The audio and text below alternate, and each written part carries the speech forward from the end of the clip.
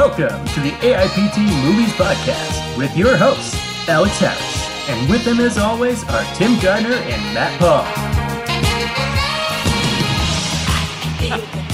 Yeah, man, it's just like that, everything. I'm just like really busy, and I want to do things. I want to do things that make me not miserable, and it's hard. And yeah, it's fun. But yes, Matt, you must be happy living close to, according to my wife, the best Savers in the... Yes, we can walk to that Savers. We often take a nice walk to that Savers, and it's... whenever we go there, I always think of you guys. I'm like, wow, this is so close to them. We went to the Marlboro Savers the other day. And there's one in Westwood, also not far from me. Wait, is it Westwood or it's Norwood? It's Norwood. It's on the Auto Mile by Ernie Bach Jr.'s car dealerships. Oh, Route 1. Yes. So, I mean, we're talking about doing stuff, right? So, like, are you guys curious at all about, like, the weird, shadowy things that, I've been doing lately? Like guys in suits making you leave so they could talk to me, or, me leaving suddenly a few episodes ago. Rings a bell. No, not at all.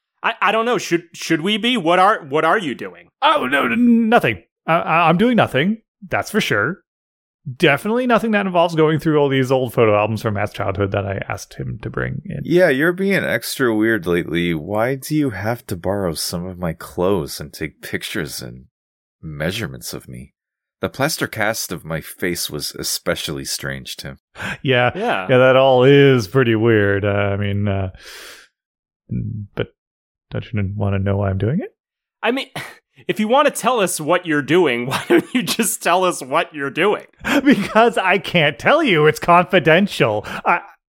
It's a saga thing, okay? Oh. A Suit Actors Guild of America thing. But, right. Maybe if you guys, guessed correctly. You've decided you'd be more successful in life if you looked more like me? I mean, is that it? Tim, I got a lot going on right now. I don't have time to guess. Like, can you just tell us? Well, I mean, like, what do you have going on? Like, are we finally starting production on Hired Guns? If I was too busy doing that, I probably wouldn't even have time to do whatever it is I'm currently secretly doing. No, I'm still working on the pre-first draft of the script. I'm on draft -25. I still got like 24 more before the script is ready to be edited and made decent, which will probably take me several more weeks, months, or financial quarters. Okay, I've only been working on it for a few decades. Don't rush me. Fine. Okay. But can you guys please keep taking guesses about what I'm doing so we can talk about it, please? I'm having an incredibly hard time deciding if I should actually go through with this mission. Project. And maybe you guys can help me decide. I'd really, really appreciate it. And you guys have no idea how much it would help me. Anyway, hello and welcome to the AIPT Movies Podcast. I'm Alex Harris. I'm an independent writer/director. Unfortunately, you may know me from my porn parody about a mysterious assassin working for a group of rebels trying to overthrow the government, and the mystery that unravels when she is sent on a mission to kill the chairman.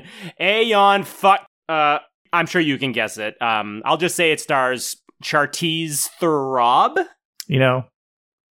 It's one of your greater porn works. I will admit. I mean, That is my favorite of all of them, I have to say. Hi, I'm Tim Gardner, man, suit actor and mime contortionist green suit guy. You may know me from my role as the nude painting that's gifted to Vince Vaughn's character in Wedding Crashers.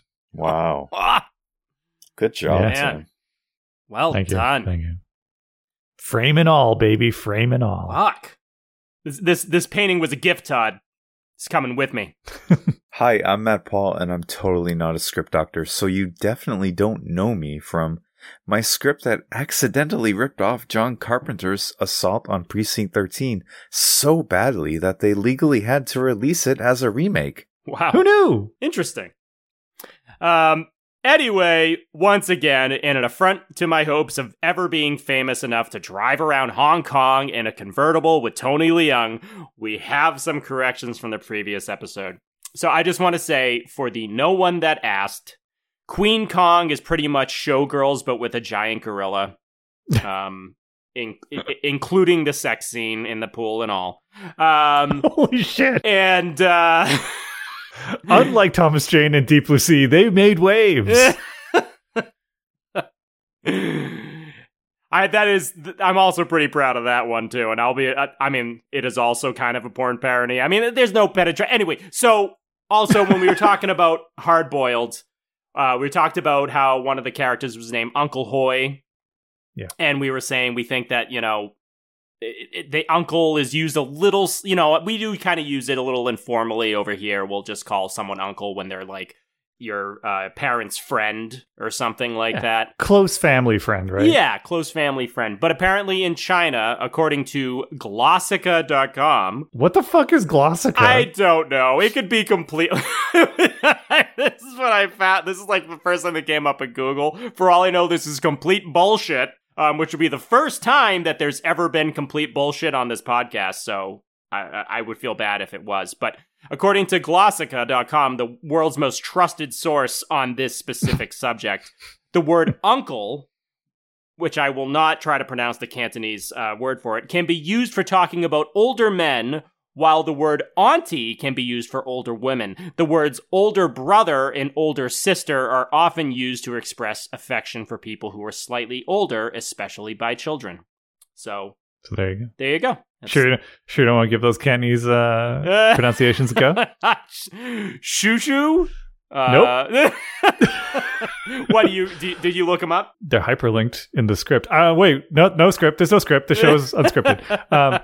They're Sussa? Yeah. And what's auntie? Auntie?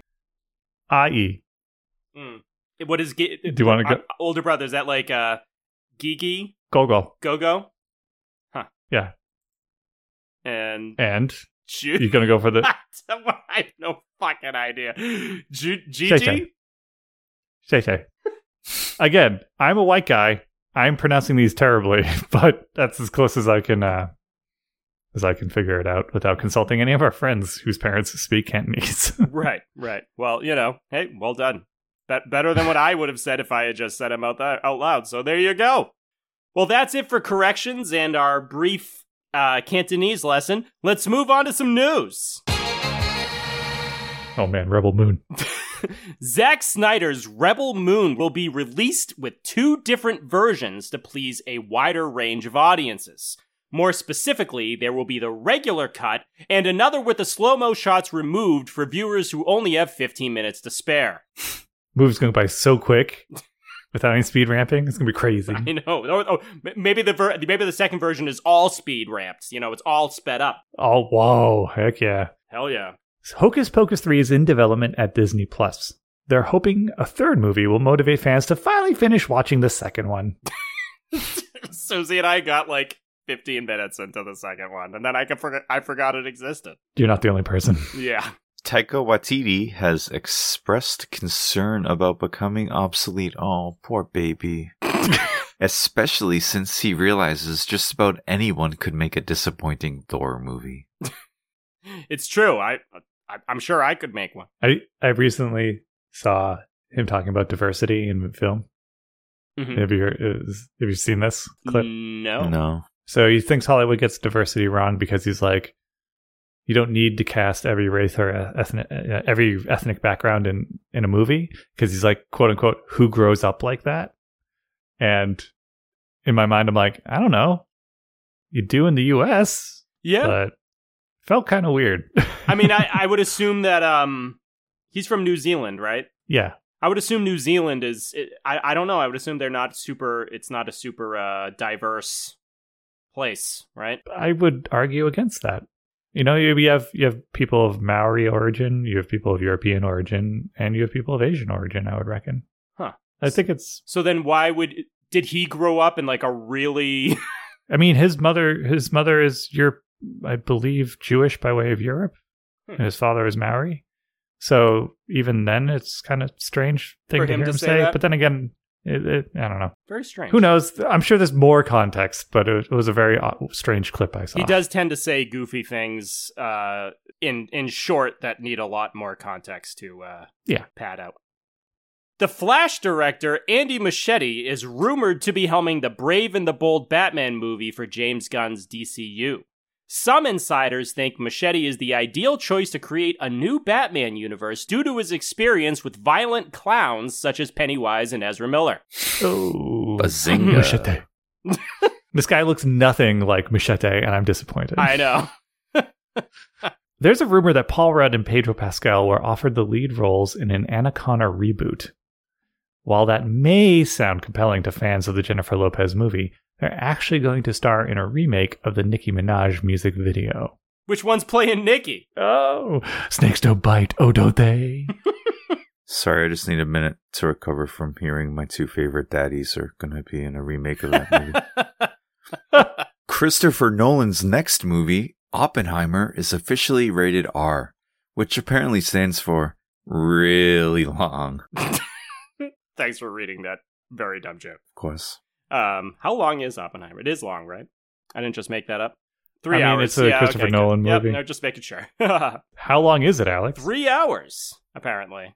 It says it's 3 hours on the dot, but maybe they don't know the official runtime. Art the Clown will return in Terrifier 3, which will begin filming later this year with a much larger budget than the previous movies. Writer-director Damien Leone said he can't wait to spend all that extra money on brutalizing women specifically. I mean, unfortunately, that's too real. That dude, he might be a really nice guy, but I think he might have some like subconscious issues he hasn't come to terms with. Yeah. Ryan Gosling defended his role in Barbie against critics who claim he's too old to play Ken. I had a similar response when my wife claimed that I'm too old to play with Ken. Mind your business, Chrissy. Mind you. She's very specific about the age ranges for toys. It's a strange thing. It is. Clint Howard says he's working on a sequel to his 1995 cult classic, Ice Cream Man. Howard figures it'd be especially easy to film since they can just follow him around doing his current day job. Being weirdly right-wing ice cream guy. Was that mean?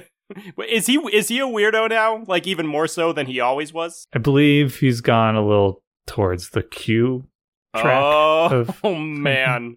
Maybe not Q, but definitely a little bit more right-wing than I think, Ron would appreciate. I feel like his character from The Water Boy like would do that. Yeah. Not exactly a smart man. Quentin Tarantino recently put down direct-to-streaming movies, saying it's almost like they don't even exist. This was especially insulting to so-and-so who starred in What's-Its-Name. Like, for instance, that Ghosted movie with Chris Evans. Oh my god. Exactly. Remember that? Oh, I heard that. I've not seen it. I've just heard so many negative things about it. It's kind of impressive. Dwayne Johnson, finally desperate enough to consider the possibility that he's capable of being wrong, is returning to the Fast and Furious franchise for an untitled film that is expected to come out before Fast 11. Johnson agreed to come back as long as the villain in the movie could be a large, bald D&D player named Din Wiesel. Don't put it past him. Right? So there was some extra news bits that are like, they're just funny already. So I couldn't, of themselves. Yeah, like I couldn't get anything funny. So I'm just like, I'm sure maybe you guys heard about this, about Vin Diesel. This is a rumor. This has not been confirmed, but Vin Diesel supposedly blaming Jason Momoa's acting for Fast X's bad reviews. That is insane. I've not heard that. That's crazy if true. So funny. If it's true, that's so fucking funny. Of all the things that could be the problem with that movie, and I liked Fast X. Right. It's hilarious to think that Jason Momoa is the problem. Also, Trent Reznor and Atticus Ross are scoring the Teenage Mutant Ninja Turtles Mutant Mayhem movie.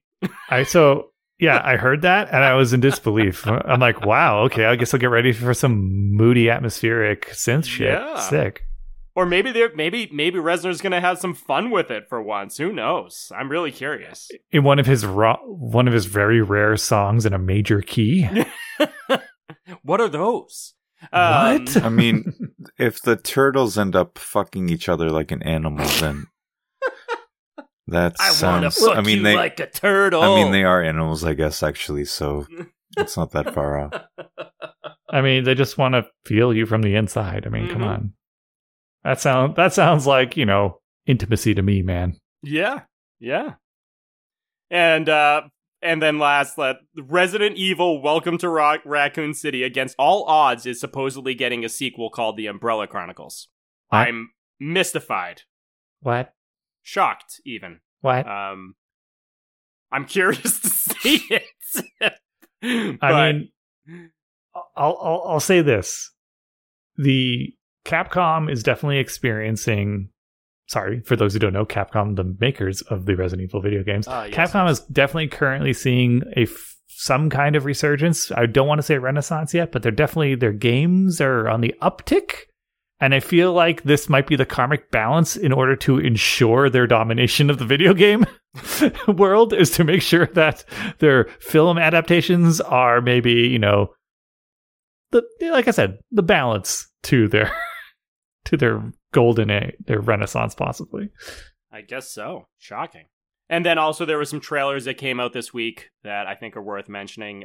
Hidden Strike, which is a Jackie Chan and John Cena movie, which was made like years ago, I think. It took a really long time for it to come out. Oh, no. The trailer for that has come out. It looks kind of good. It looks like... I mean, I'm worried it's a Children of the Corn type of situation. I mean, maybe. If it's been shelved. But also, it's like, you guys liked Rush Hour, right? You liked Shanghai Noon, right? Yeah. Well, guess what? John Cena. Yeah, everyone likes Cena. The trailer looks kind of fun. Should be interesting. I mean, John Cena's build in it, but I didn't see him in the trailer. I know, it's just Jackie Chan running around. It's weird. He's talking to nobody. Speaking of Children of the Corn, Kurt Wimmer was one of the writers on the next trailer I'm going to mention. The Expendables 4, or the Expend-Forbles, as it's being called. This one seems to be putting Jason Statham in the lead role with Stallone kind of just like appearing. But the thing that I thought was most interesting about this trailer, that from what I saw, is one, Dolph Lundgren is like being super weird in it and wearing like glasses, and he has kind of long hair, which is exciting.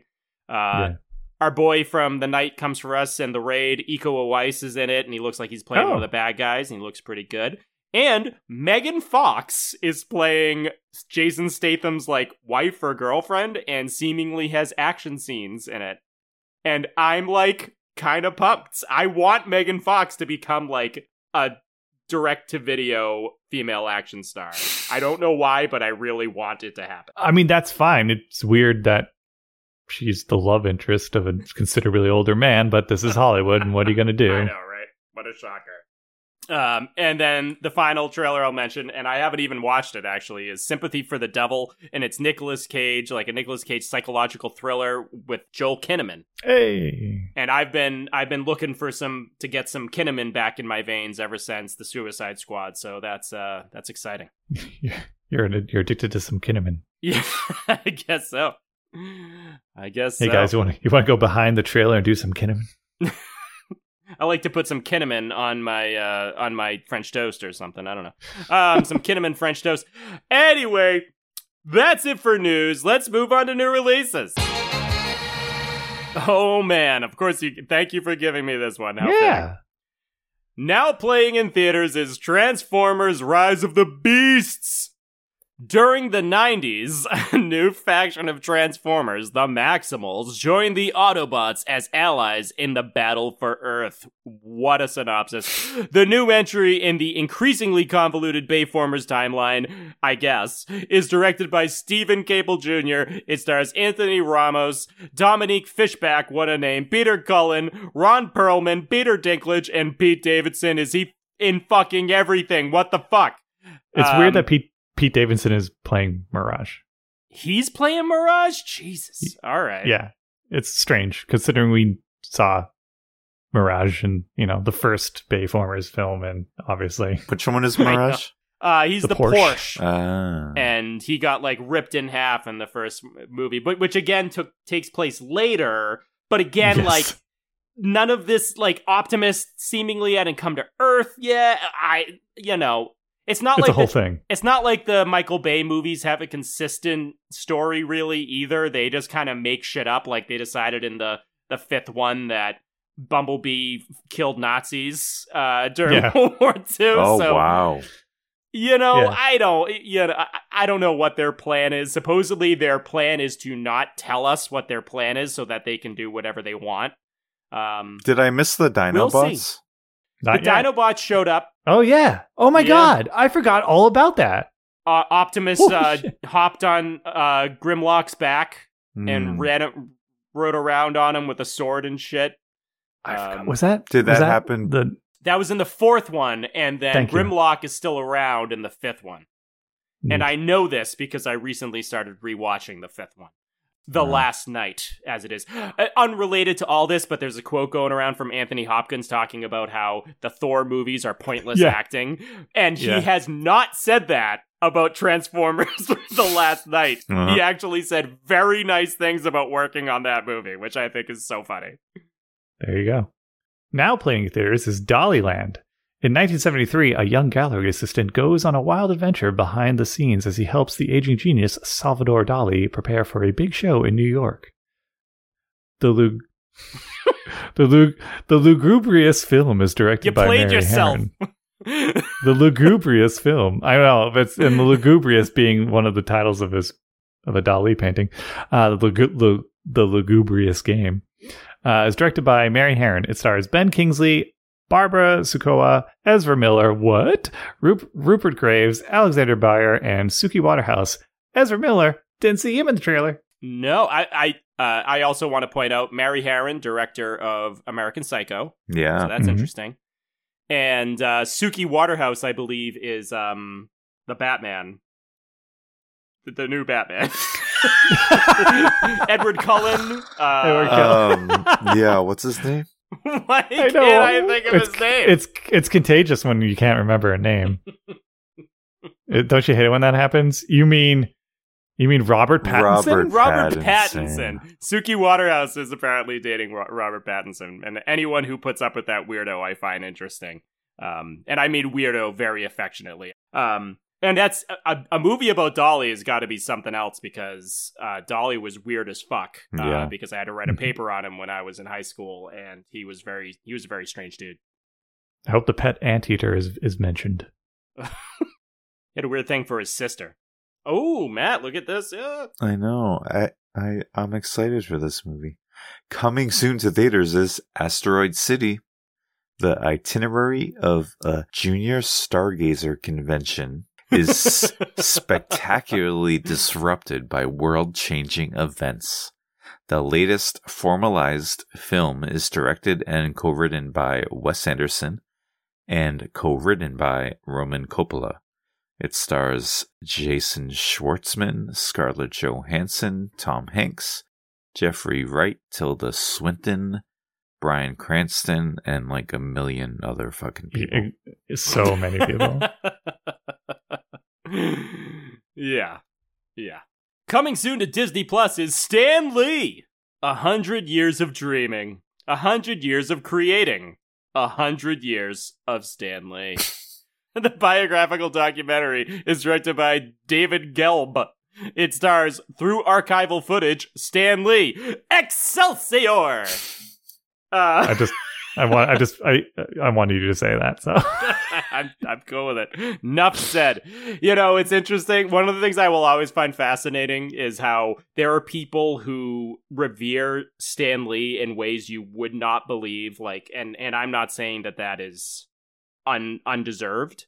And then there were people who think he's such a hack because of how he took credit away from so many of the artists, like Jack Kirby. Yeah, he wasn't yeah, but he's not the only comic creator to take, to steal someone else's thunder. Bob Kane, yeah, it was normal at the time, but yeah, it's interesting. I wonder if they'll cover that. It was the fashion at the time. It was the fashion at the time. He had an onion on his belt too. Yeah. This car gets 3 rods to a hog's head, and that's the way he likes it. Coming soon to theaters is The Flash. Remember that movie? Barry Allen uses his super speed to change the past, but his attempt to save his family creates a world without superheroes, forcing him to race for his life in order to save the future. The Totally Not a Retcon of the DCEU, unless you want it to be, is directed by Andy Muschietti. It stars Ezra Miller, Sasha Call, Michael Shannon, Ron Livingston, Kiersey Clemens, and Michael Keaton. Man. Yeah, we'll see. Yeah. Coming soon to theaters is Elemental. In a city where fire, water, land, and air residents live together. It's okay. That's a completely normal sentence. What's your problem? That is a totally normal sentence. A fiery young woman and a go-with-the-flow guy, who's I'm assuming made out of water. What? Will Go with the discover flow. something elemental. How much they have in common. Oh. The animated comedy is directed by Peter Son. It stars Leah Lewis, Mamadou Ache, Ronnie Del Carmen, Wendy McLendon Covey, Catherine O'Hara, and Joe Pera. All right. That's a decent 2 weeks, I have to say. Yeah. Even if all of it isn't good, there's some interesting stuff there for sure. Stuff that's going to be worth seeing. And there's definitely a lot more interesting stuff that we just couldn't fit in Yeah. to the podcast. So It happens. All right, that's it for new releases, which means it's time for What Did We Watch This Week? We're down to 2 teams, so for double points, what is the name of the purple Teletubby? Tinky Winky. You're both correct. He always carried a Red purse. Ooh, I'm a rebel just for kicks now. Max is very competitive, as am I. It's one of the reasons I fell in love with him. Oh, it's easy. He was an Incredible Hulk. Eric Bana. Other one. Mark Ruffalo. Other one. Lou Ferrigno. Primal Fear. Richard Gere never played the Incredible Hulk. Time. Jesus Christ. Ed Norton. Oh, Primal Fear. Guys, what do you say we do this at my house next week? This will be a game night to remember. Oh, boy. Tonight, we're taking game night up a notch. We don't need a board and we do not need pieces. We won't need any extra rudeness either. Someone in this room is going to be taken. Oh, it's a murder mystery party. Fun! Whoever finds the victim wins the grand prize, the keys to the Stingray. Just the keys? No, Ryan, the whole car. Oh, yes! I just want to wish you the best of luck tonight. Bye. Baby, hand me those matches. I'm about to burn this door down. You're gonna light a fire in a windowless room that we're trapped in. Why you gotta make my idea sound stupid? You're not gonna know what's real and what's fake. Is this gun real? Oh, no, Annie. Oh, no. Oh my God, I shot you! What the? Came out in 2018, but this week we watched Game Night. A group of friends who meet regularly for game nights find themselves entangled in a real-life mystery when the shady brother of one of them is seemingly kidnapped by dangerous gangsters. The action comedy is directed by John Francis Daly and Jonathan Goldstein of D&D fame, and written by Mark Perez. It stars Jason Bateman, Rachel McAdams, Billy Magnuson, Sharon Horgan, Lamorne Morris. That's an awkward name to say. Kylie Bunbury, Jesse Plemons, Michael C. Hall, and Coach Taylor himself, Kyle Chandler. So, as a warning, I'm sure there will be spoilers as we discuss Game Night, so if you haven't seen it yet, you may want to pause this, watch the movie, and come back. I personally suggest that you do. Otherwise, let's dig right in. So, Matt and Tim, what are your favorite things about Game Night? Before I get into it, I just want to say that Diana watched this with me, and did she ever love pointing out that we were watching a movie about a bunch of friends having a game night when you, Alex, would never play games with us when we all hung out? I know. I had like a problem. I'm weird. I don't do well with competition. Well, actually, that's not true. I do now. I could totally do a game night now. But like when I was younger, I didn't handle it very well. I was like worried that I'd become too much of a dick if I was doing well, or I'd get very upset if I did poorly. That is a valid point, Diana. But yeah, I didn't know anything. I completely missed this movie, but then as I was watching it, I think I may have seen some of it, without the sound on a plane once, but that could be totally wrong. But yeah, let's see. I thought it was pretty funny, and the things that I liked about it are, I really liked the opening sequence that kind of sets up who Jason Bateman and Rachel McAdams are and their characters. I really enjoyed how in some of the shots they kind of made like I don't even know how to really describe it, but like exterior shots that kind of zoomed in. It made it tilt shift. Yes, tilt shift. Tilt shift. They did that to make it look like it was a game board, I guess, or like make them look like miniatures, make them look like toys. It looked like the toy camera option on my Nikon. And I thought that was cool. I just love Jason Bateman. He's just always good playing the like kind of like uptight, like goofy, guy who can't really like hang loose as much as he tries. And I thought everybody in the cast was really good in it. I meant to look up to see if the Irish actress is actually Irish, because she had a pretty Sharon Horgan. Sharon Horgan. It's a very Irish name. She's an Irish actress. Yes, she is from Ireland. Her accent was very authentic. Actually, she was born in Hackney, London. Oh no! Wow. Oh, she's both. But she did grow up in Ireland, though. I really like comedies where this like the whole like there are really funny scenes in this movie of just like it's just a total comedy of errors. Like people just like when Jason Bateman gets shot and they like are like in the parking lot of the store and she's trying to like sew him up, but like take out the bullet and like they're going back and forth, and then like she starts dry heaving and then he starts dry heaving, and then at the end of it they figure out that there's not even a bullet in his arm. I thought that scene was really funny. Did you get shot twice? Like they're all kind of stupid, even though they're like they're like good at playing games or whatever. They're like all pretty stupid. They're kind of divorced from reality a little bit. Yeah, and I thought that lends itself to being funny. Yeah, I thought Kyle Chandler played a really good asshole. I thought, Jesse Plemons played a really good weirdo. He's so good in this. He's so when they go to his house and he ants to like so that they could like spy on his like get the info off of his computer, and he invites them in and he's holding his dog and he just slowly just like backs away into the darkness. I know. And they're like, I guess we should go in. Like, what do we do? Like, should we go in? I thought that was hilarious. Yeah, everybody was really good. I thought it was really funny. I like, Rachel McAdams, like, these are the kind of, I feel like she like has kind of like fallen out of favor for whatever reasons, or like I don't know, has made some not as lucrative or beneficial choices to her career, but she's really funny and like she's a good comedic actress. She's great. And I thought she was really great in it. Yeah, it was fun. It's just a fun little romp of a movie. I loved all the twists and turns.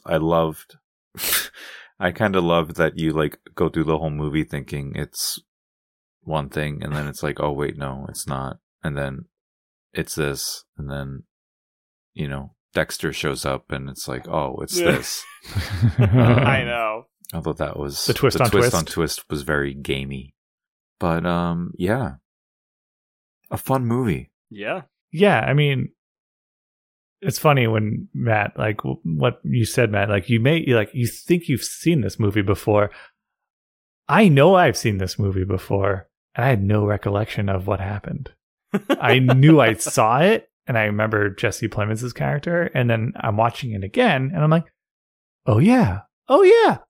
Yeah, the whole movie was just about jogging my memory into that I've seen it before, which is strange because I think that just could be ascribed to the fact that like it's a solid comedy, and for some odd reason it just didn't leave a lasting impression on me the first time I saw it. But seeing it again, like I really do appreciate it more. Jesse Plemons is fantastic performance in this as the creepy ex-husband of one of the friends they preferred, like Gary Kingsbury, I believe his name is a weird creepy cop with his little dog. The performances are pretty sick. The characterization of everyone's great, especially with Billy Magnuson's character, as he's always the guy with a new lady every night, and he's kind of an idiot, but then you really see how much of an idiot he is once he brings, Sharon Horgan with him. And I thought it was just really great of him being like the complete dumb blonde stereotype, I guess. Just everyone's dynamic is really, really great characters. Fantastic characters. Then of course you got John Francis Daley as his small little cameo at the beginning. Yeah. I think he actually had I think his character actually may have had a name, and I can't remember it at the time, but it was actually named. I think so, because they all knew Carter. I think Carter. Yep. Yeah. Oh, and I think Jonathan Goldstein also had a cameo as well, I believe. Oh, nice. As Dan. The whole not Denzel thing was great. That whole bit so where funny. They play it off. I know. Where Kylie Bunbury is like talking about how she hooked up with Denzel Washington, and So it's just a solid comedy movie. Matt, you nailed everything that I want to talk about it too. But like the use of tilt shift is always great, especially with what they're trying to convey in terms of like, marrying it to the game thing of miniatures. I do worry now that with the success of Dungeons and Dragons, that John Francis Daley and Jonathan Goldstein are going to be typecast as the guys to make board game adaptations. Especially since Game Night, did pretty well. I think that's part of why I was expecting the D&D movie to end with people playing D&D. Right? My God, what if it was the Game Night universe is actually like Rachel McAdams and Jason Bateman. Rachel McAdams was fucking Michelle Rodriguez. Yeah, exactly. Yeah. It's a great movie. It's got, they play into tropes deliberately to help set things up, especially with like, I know that, this is going to be a twist, and then they do the twist, and you're like, okay, but then they go further with it, and you're like, oh, okay, that was a real nice way of turning it around.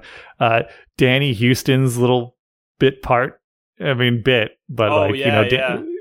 is what the Belgian or whatever he was like. That was a great little like, holy shit, Danny Houston's in this. No, he wasn't the Bulgarian. The Bulgarian was Michael C. Hall. Danny Houston was Anderton or something like that. Something like that, yeah. Yeah, some crime boss organized, doing some terrible fight. The Fight Club the Fight Club subplot. Yeah. It was just Billy Magnuson just being obsessed with, this is what rich people do. They make people fight. And then, they're real. Oh my God. Yeah, so, it's a great character. I think it's a great character-driven comedy. I agree with all those things. Coincidentally, I do think I saw this movie on the plane coming home from my honeymoon. Was it the same plane Matt was on that he thought he saw? He was with us. Oh my God. With me and Susie, obviously. And I liked it then, even when I couldn't really understand it. And then I watched it again later, and I'm a huge fan of this movie. This is probably one of my favorite movies in the last, 5 years or so. Wow. And I don't like go out of my way for comedies necessarily. I like a good comedy, but they don't always connect with me in a lasting way. But this one I just think is special. One of the reasons being that they purposely shot the movie like a thriller.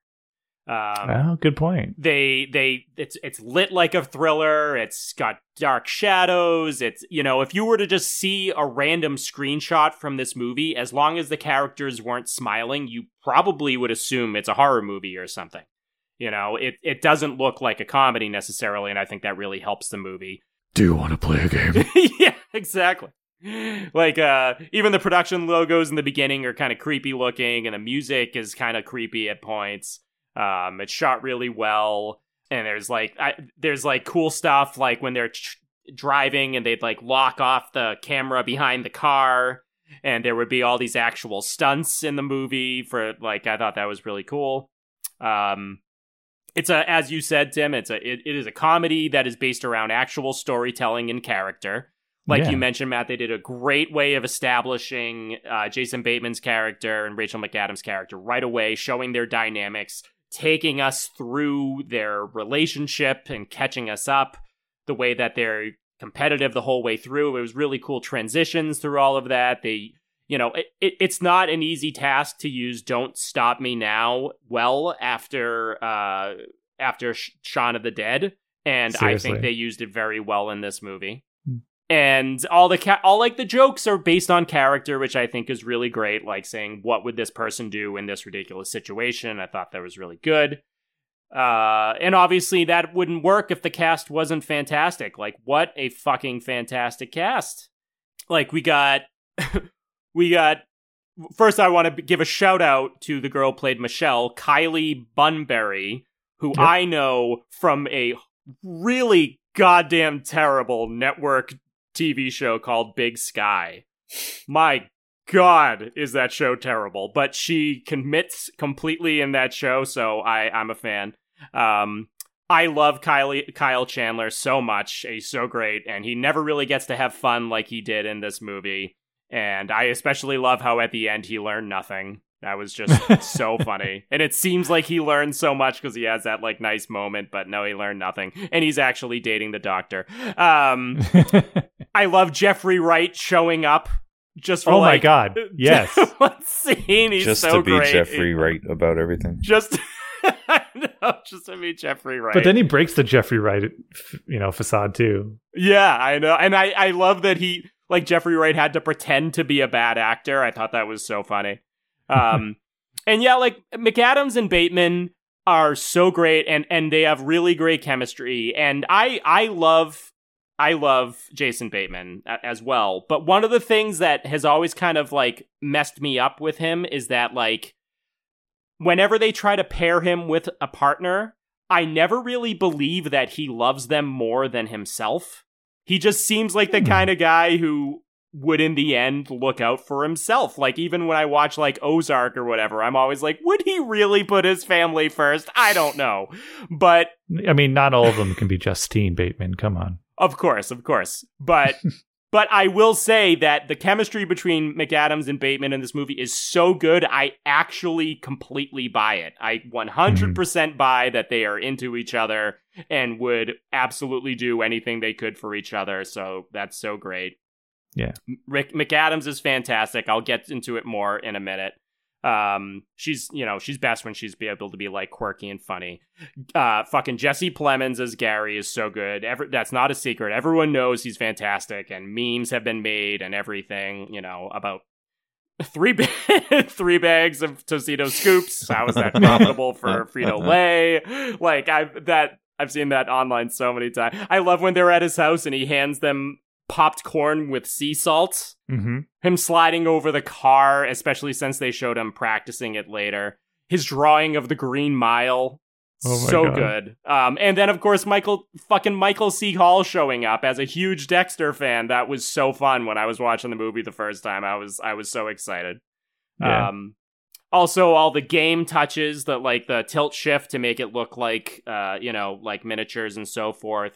The way they include other games within the scenes of the movie, like Operation, when they're working on his bullet hole, or Keep Away with the Fabergé egg, which they had a pretty good fake oneer during that whole thing. That was good.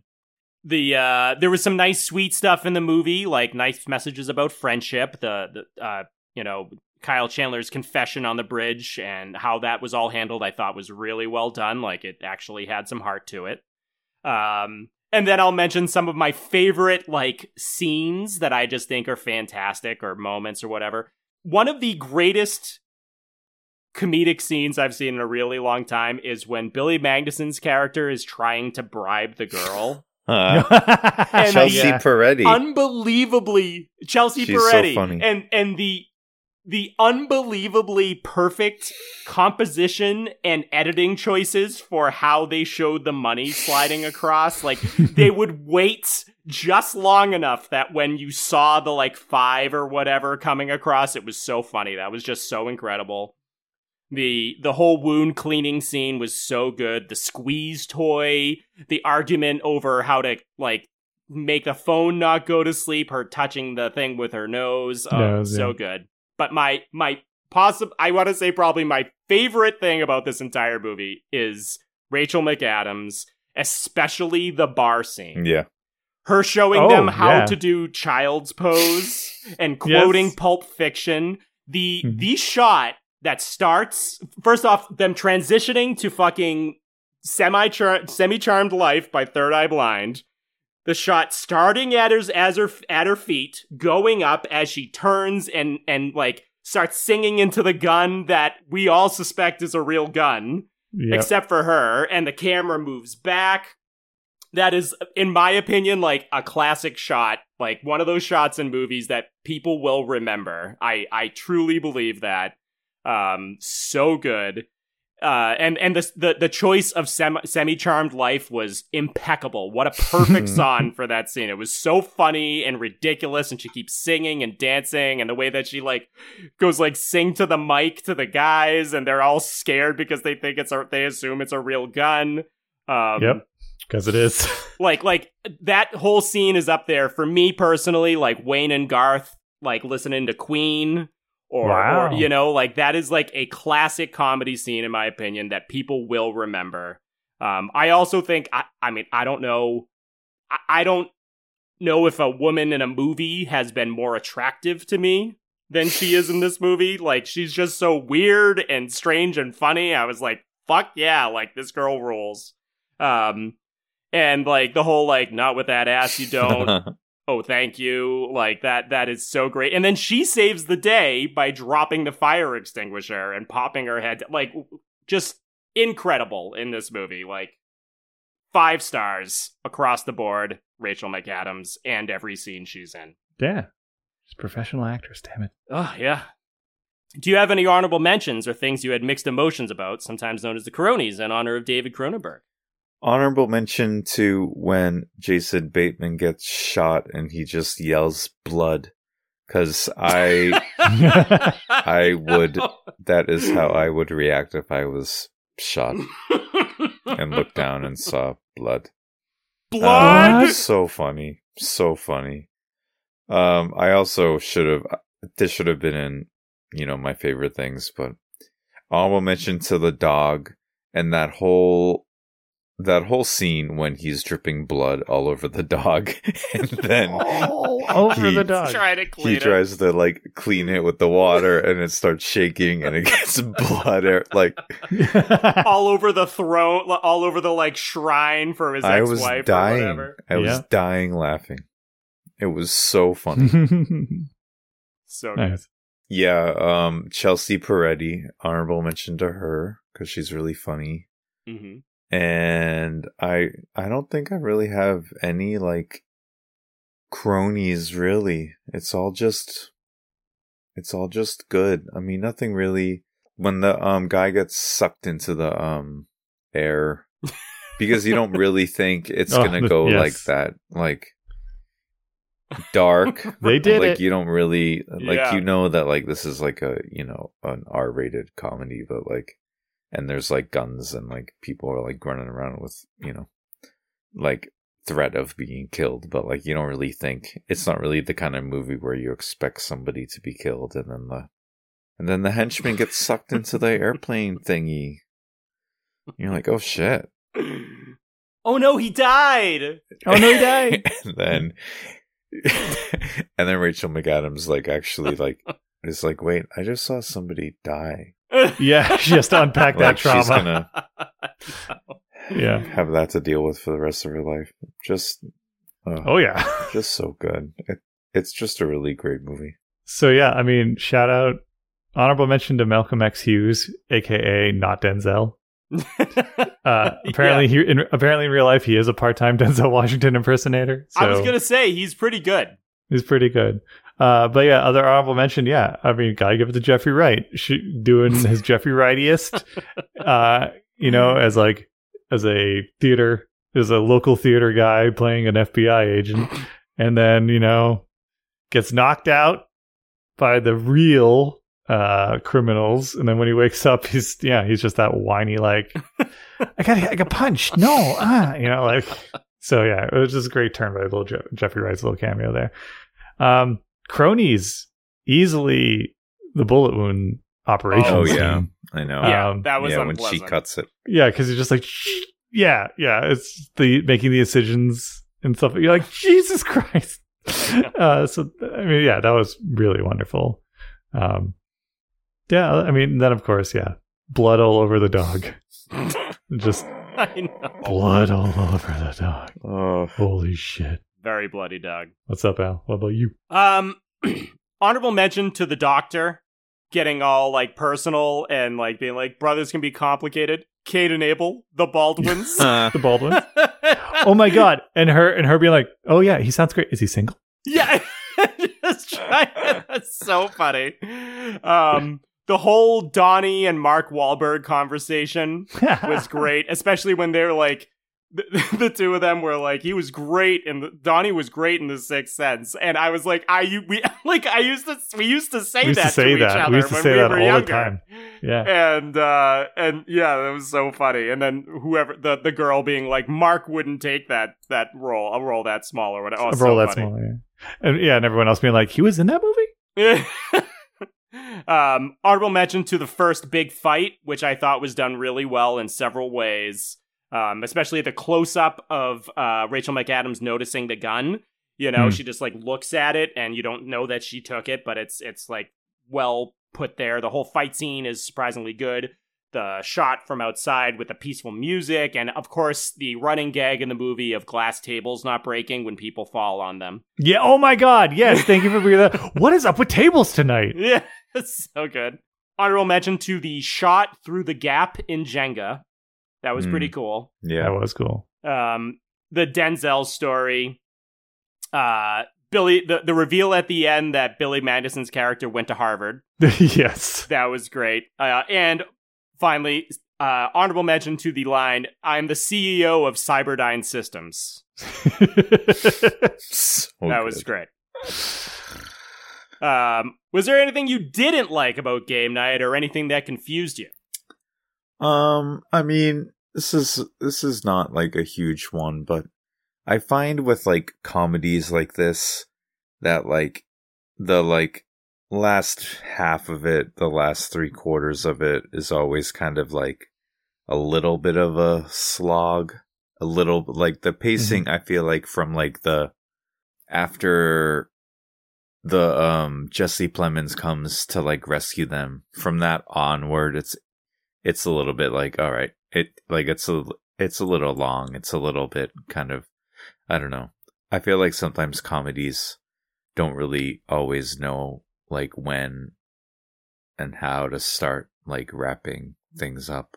Yeah, I think it's tough because then you got to start introducing real movie mechanics more, and it can kind of fuck with the, the pace of the movie.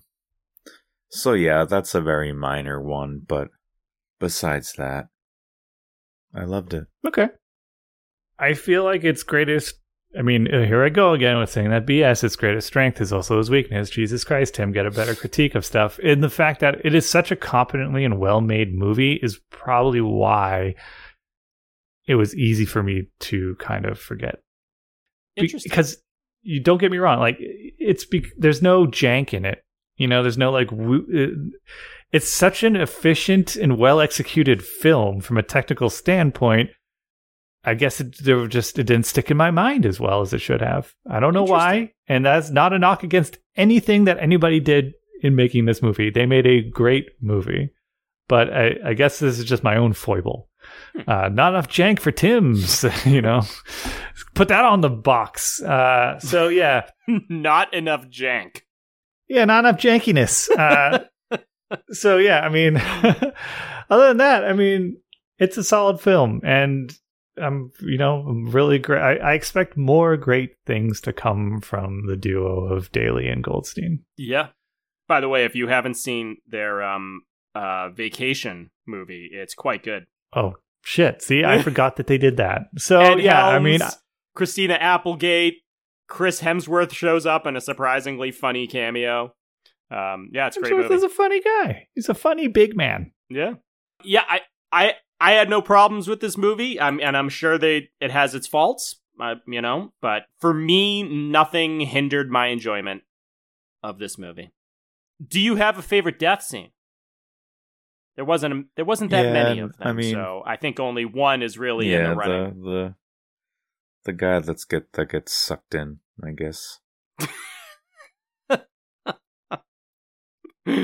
Not with that ass, you don't. Thank you.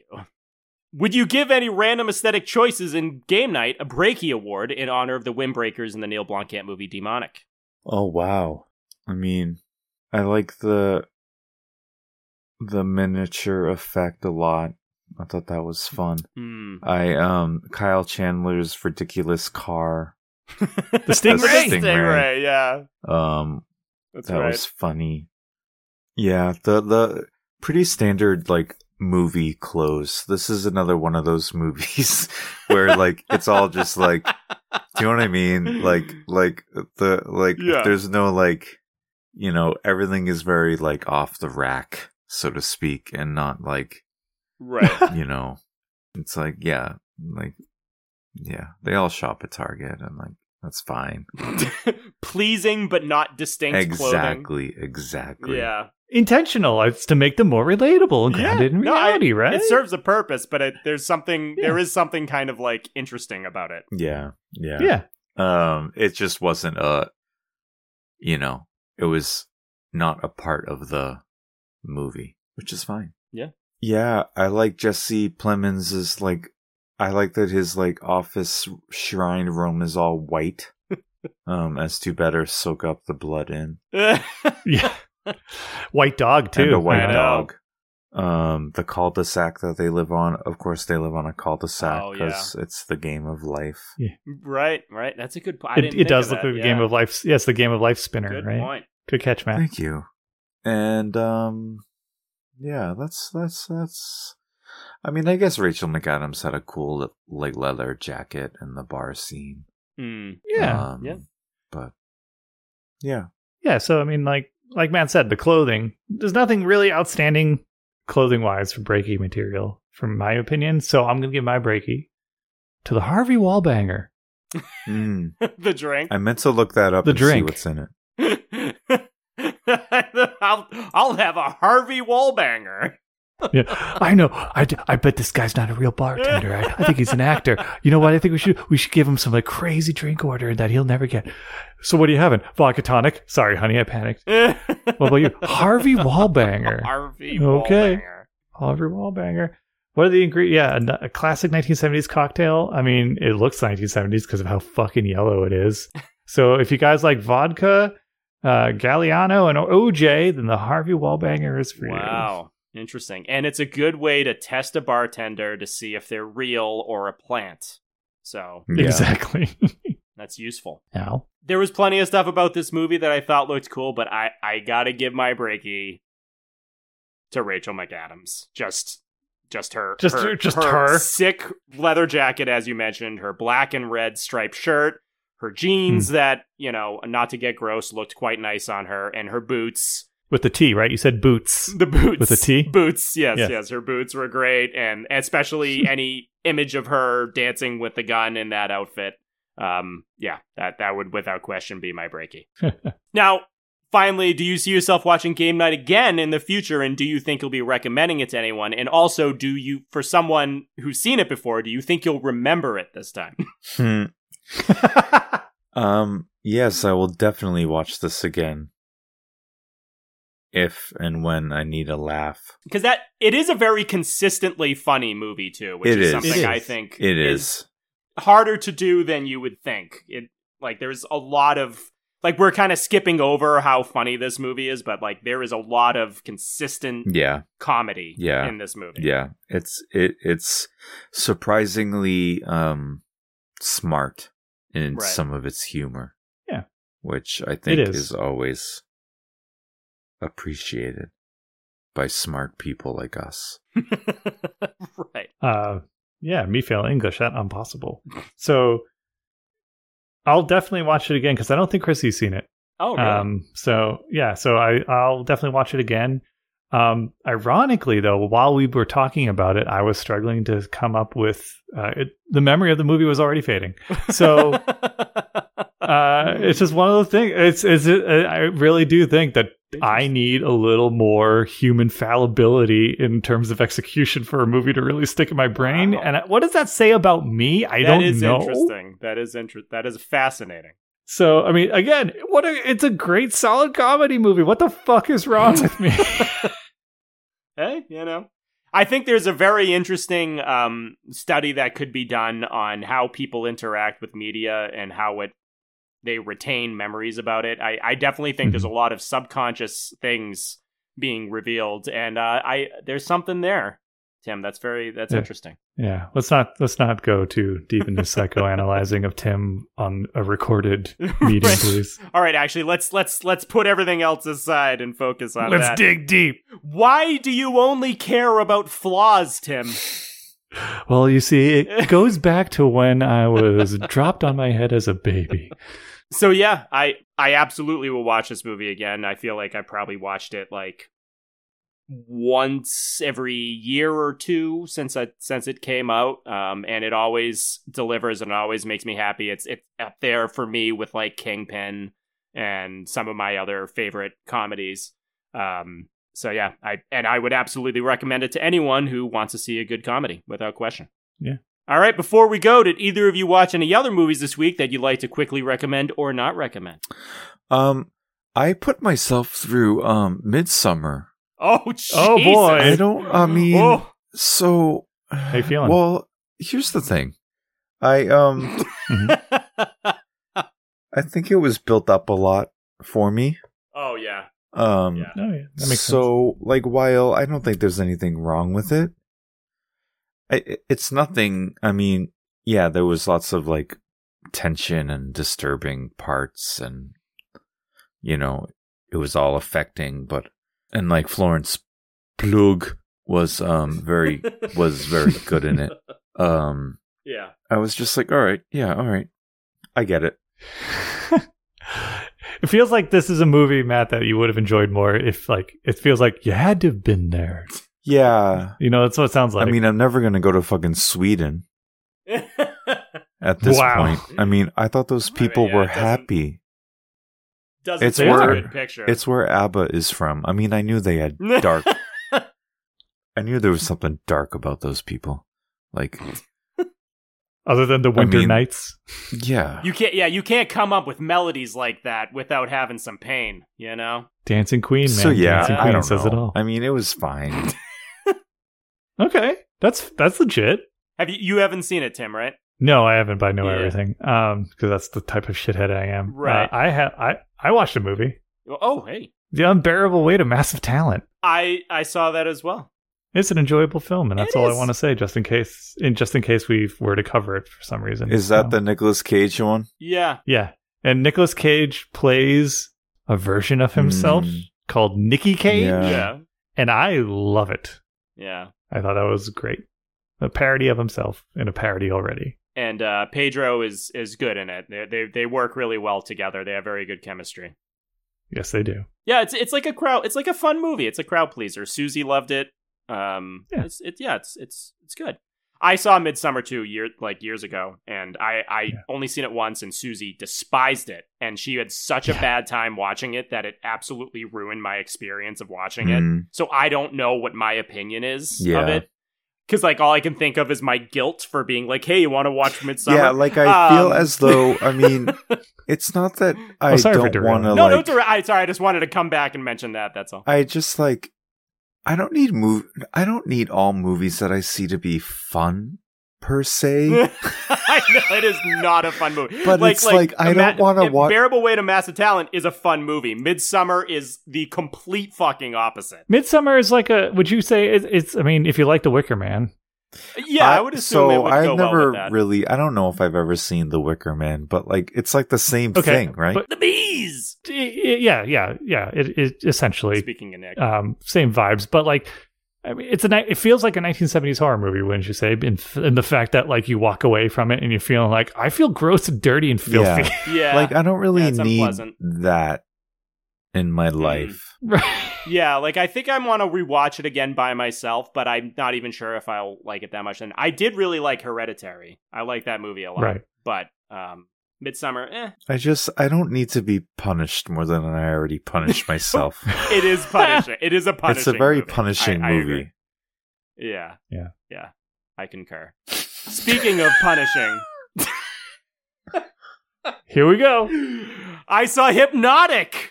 With our boy Ben Affleck, directed by Robert Rodriguez. What a strange movie. I won't go... People are comparing it to Hitchcock. I mean, I could... What? Okay, I will say this, right? If Robert Rodriguez put this out with, like, fake film grain like Planet Terror, people would get it so much better. They'd be like, oh... It's like a 90s, like, straight-to-video thriller that's based on, like, an Italian giallo-influenced movie. Like, that is the kind of movie it is. I mean, didn't we say, when we briefly touched on it, like, this feels like a movie that would have come out after he did, like, Paycheck? Yes, absolutely. You know? And like, the movie's fine, it works, and, like, Ben Affleck is clearly having so much fun. He's deathly serious the entire movie, but I guarantee he was having a blast making this movie. I hope so. And it does have, Alice Braga is the female lead in it, and it's so great seeing her in the kind of role that would go to, like, a leading lady, and she could absolutely be a leading lady. She was very good in it. It's most people will probably think it's bad. I'll say that much, but I had a good time with it. It was kind of fun. You know, that's what I'll say. Yeah. If you're going with low expectations, if you know what it's going to give you, I think you'll have a good time, but I don't think everyone's going to understand the weird kind of, like, purposely goofy, low-budget Inception movie that I think Robert Rodriguez is trying to make. Yeah, I don't know. And I rewatched Fast 4 through 9, but, you know, whatever. You know, I can talk about those movies another time. Like, you had to be convinced. I did not. I was just like, suddenly I was like, I need to rewatch all these movies. And I did, and I, like, love them all over again. Like, now I'm, like, even more into this series than I already was. You know, life is weird, man. Comes, you know, quarter mile at a time. Okay, guys. I can't keep it anymore. I can't keep it a secret. So, Matt, you know how your part Cobralarian and Cobra Law is run by some dude named Globulus? Oh, don't get me started on Cobra Law. I do my best to stay away from all of that. I probably shouldn't have even talked to Uncle Pentor as long as I did. My mom grew up in that ancient serpentine society, and apparently, if she stayed, or if I were to go back, I'd be stuck in the royal family or something and have to give up my fake job at Trader Joe's, my wife, my kids, everything. I'd have to leave everything I know and love behind. I guess it would get me out of this podcast. No, it would be a horrible life there. I wouldn't wish it on my worst enemy, not even you, Tim. Oh, I see. I didn't realize it would be that bad. Dude, you have no idea. Part of the reason I left was to protect Diana and the girls. I don't want them anywhere near that place. Like the other day, we were at Cecilia's school for their end of the year bash, and they were just so excited, and Clara's going to that school next year, and they had their face painted, and okay, so I'm going to make a cream. call Just off the real wall. quick if you guys don't mind. Yeah, sure.